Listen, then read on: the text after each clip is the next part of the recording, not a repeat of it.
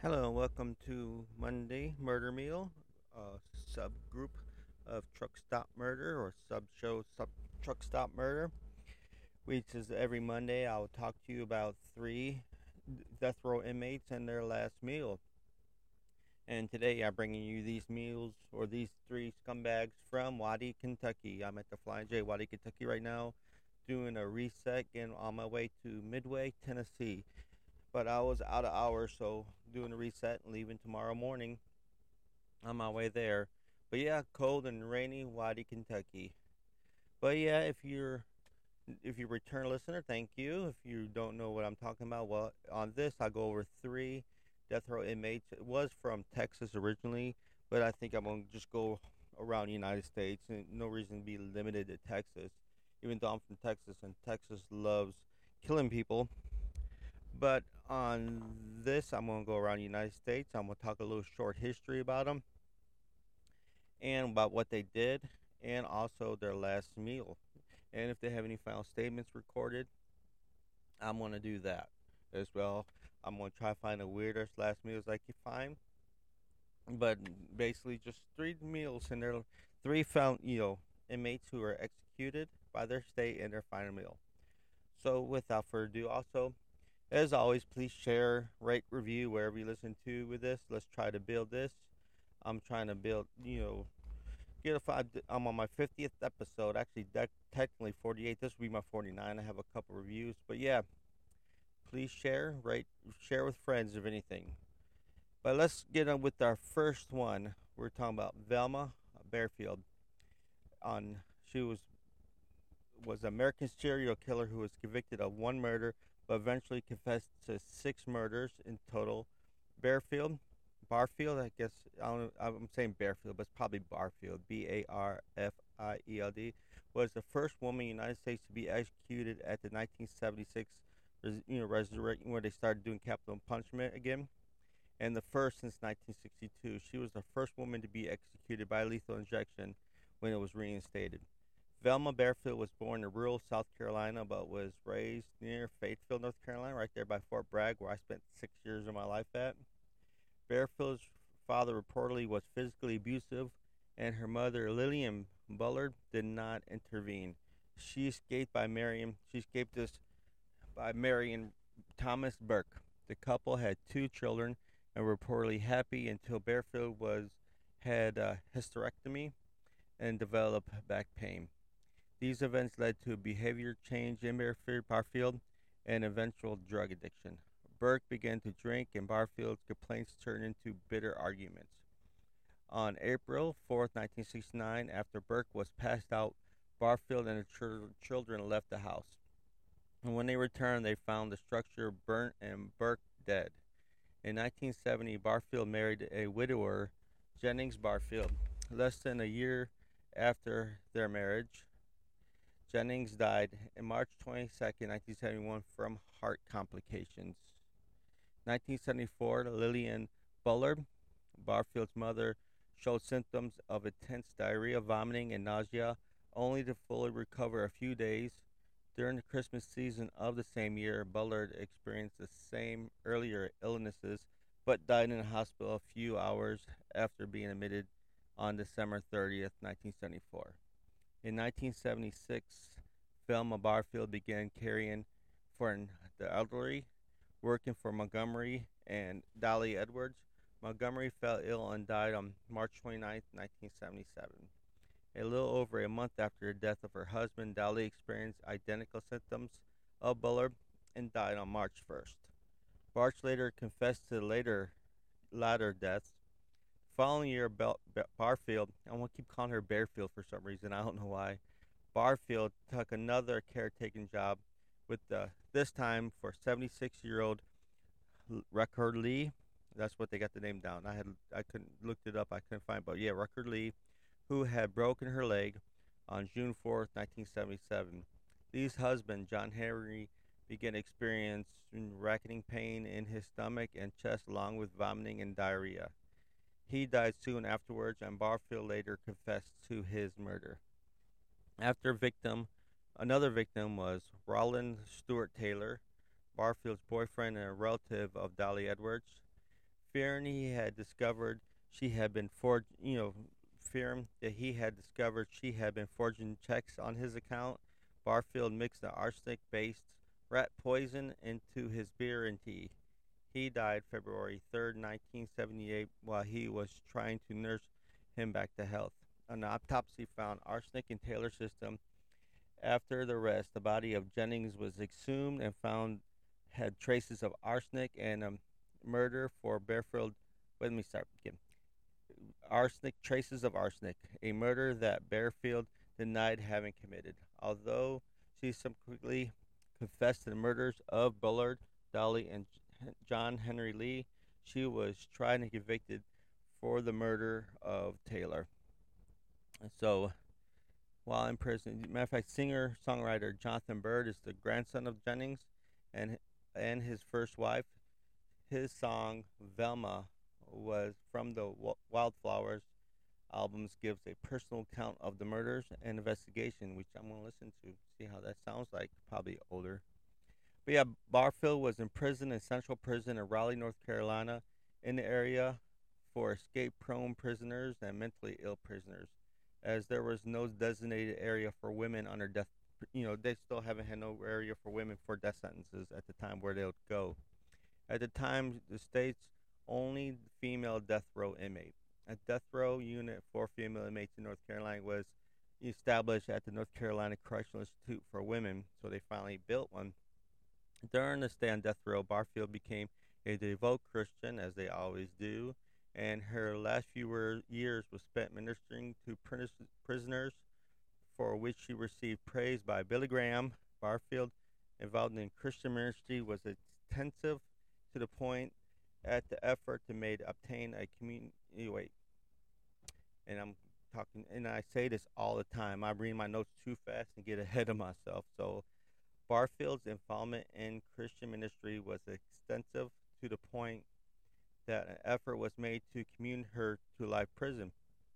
A second basis for the appeal was the testimony of Dorothy Lewis, professor of psychiatry in New York University School of Medicine, and author of Violent Behavior, who claimed that Barfield suffered from this this identity disorder, decisive identity disorder. Lewis testified that she had spoken to Barfield's other personality, Billy, who told her. So she has two people who told her that Velma had been a victim of sexual abuse and that Billy had killed her abuser. The judge was unconvinced one of them did it. Lewis quoted him saying, "I don't care which one, but one of you did it, and you all are the same person." After Barfield's appeal was denied in federal court, she was instructed attorneys to abandon the further appeal for U.S. Supreme Court. Barfield was executed November 2nd, 1984, at Central Prison. She released a statement before execution. "I know that everybody's gone through a lot of pain. All the families connected, I am sorry, and I want to thank everybody who have been supporting me for all these 6 years." And her last meal. Let's talk about her last meal. Barfield her choice for her last meal was cheese doodles, which is like Cheetos, and Coca-Cola. Barfield was buried in a small rural North Carolina cemetery near her husband, buried after she killed him, Thomas Burke. So yeah, last meal was cheese doodles and a Coca-Cola. Ain't that something? Went to the execution with that cheese dust that's on her fingers. So maybe we'll see. So let's go with our second scumbag of the day. We're going with Victor Fugger. Victor Fugger was a convicted murderer and the last federal inmate executed in the United States before the the moratorium, MORATORIUM, of the death penalty following Furman. So he was the last person executed before they stopped this, and the last person to put to death by the state of Iowa. While at the time the news paid little attention to Victor Fugger until Timothy McVeigh was executed, sparked renewal of this case. So let's talk about this individual. Figur, Feger was a drifter native to the state of Michigan. In the summer of 1960, he arrived in Iowa, renting a room in a decrepit boarding house. Soon after arriving, Feger began phoning physicians alphabetically from the local Yellow Pages and found Dr. Edward Bartels. Feger claimed that a woman needed medical attention. When Dr. Bartels arrived, Feger kidnapped and killed him in Illinois. Bartles' body was found in a cornfield there with a single gunshot wound to the head. A few days later, Feger was arrested in Birmingham, Alabama, after trying to sell the Dr. Bartles' car to James B. Alford, who tipped off the FBI. Alford later told a local newspaper he suspected Feger was a crook because he had an out-of-state car with no title papers. Authorities believe that Feger had kidnapped the doctor in order to gain access to any drugs that he may have carried to treat patients. Because Feger transported his hostages across state lines, federal charges were filed against him. In his defense, Feger claimed that a drug addict from Chicago, whom Feger met in Iowa, had actually murdered the doctor. Feger claimed that he killed a drug addict and dumped his body into the Mississippi River. However, authorities could not find any evidence of this person even existed. Feger was tried and convicted in federal court for these crimes. He was sentenced to death. Feger submitted appeals, of course, at the point only where John F. Kennedy could, commute his life death sentence. Iowa Governor Harold Hughes, a death penalty opponent, along with Feger's attorney, contacted Kennedy to request clemency for him. Kennedy thought the crime was so brutal that he denied his request. So, what were his last meal? Listen to this. So Vector was held at the federal penitentiary in Leavenworth, Kansas. He was taken back to Iowa because Leavenworth had not set up was not performing executions at the time. So March 5th, 1963, Feger was taken to the Iowa State Penitentiary at Fort Madison, Iowa, was placed in the state death row two-way execution. He remained there for the next 10 days until his execution was carried out. He spent those 10 days quietly. Guards said he was a model prison. So anyhow, let's see what his last meal was. So for his last meal, listen to this. Some of y'all, if you get into the true crime everything, probably heard of this one already. Feger did not want anything fancy. In fact, his request was not. He was not given. His last request was not even a real meal. He wanted was a single olive with pits still in it. He told guards that he hoped the olive tree would sprout from his grave as a sign of peace.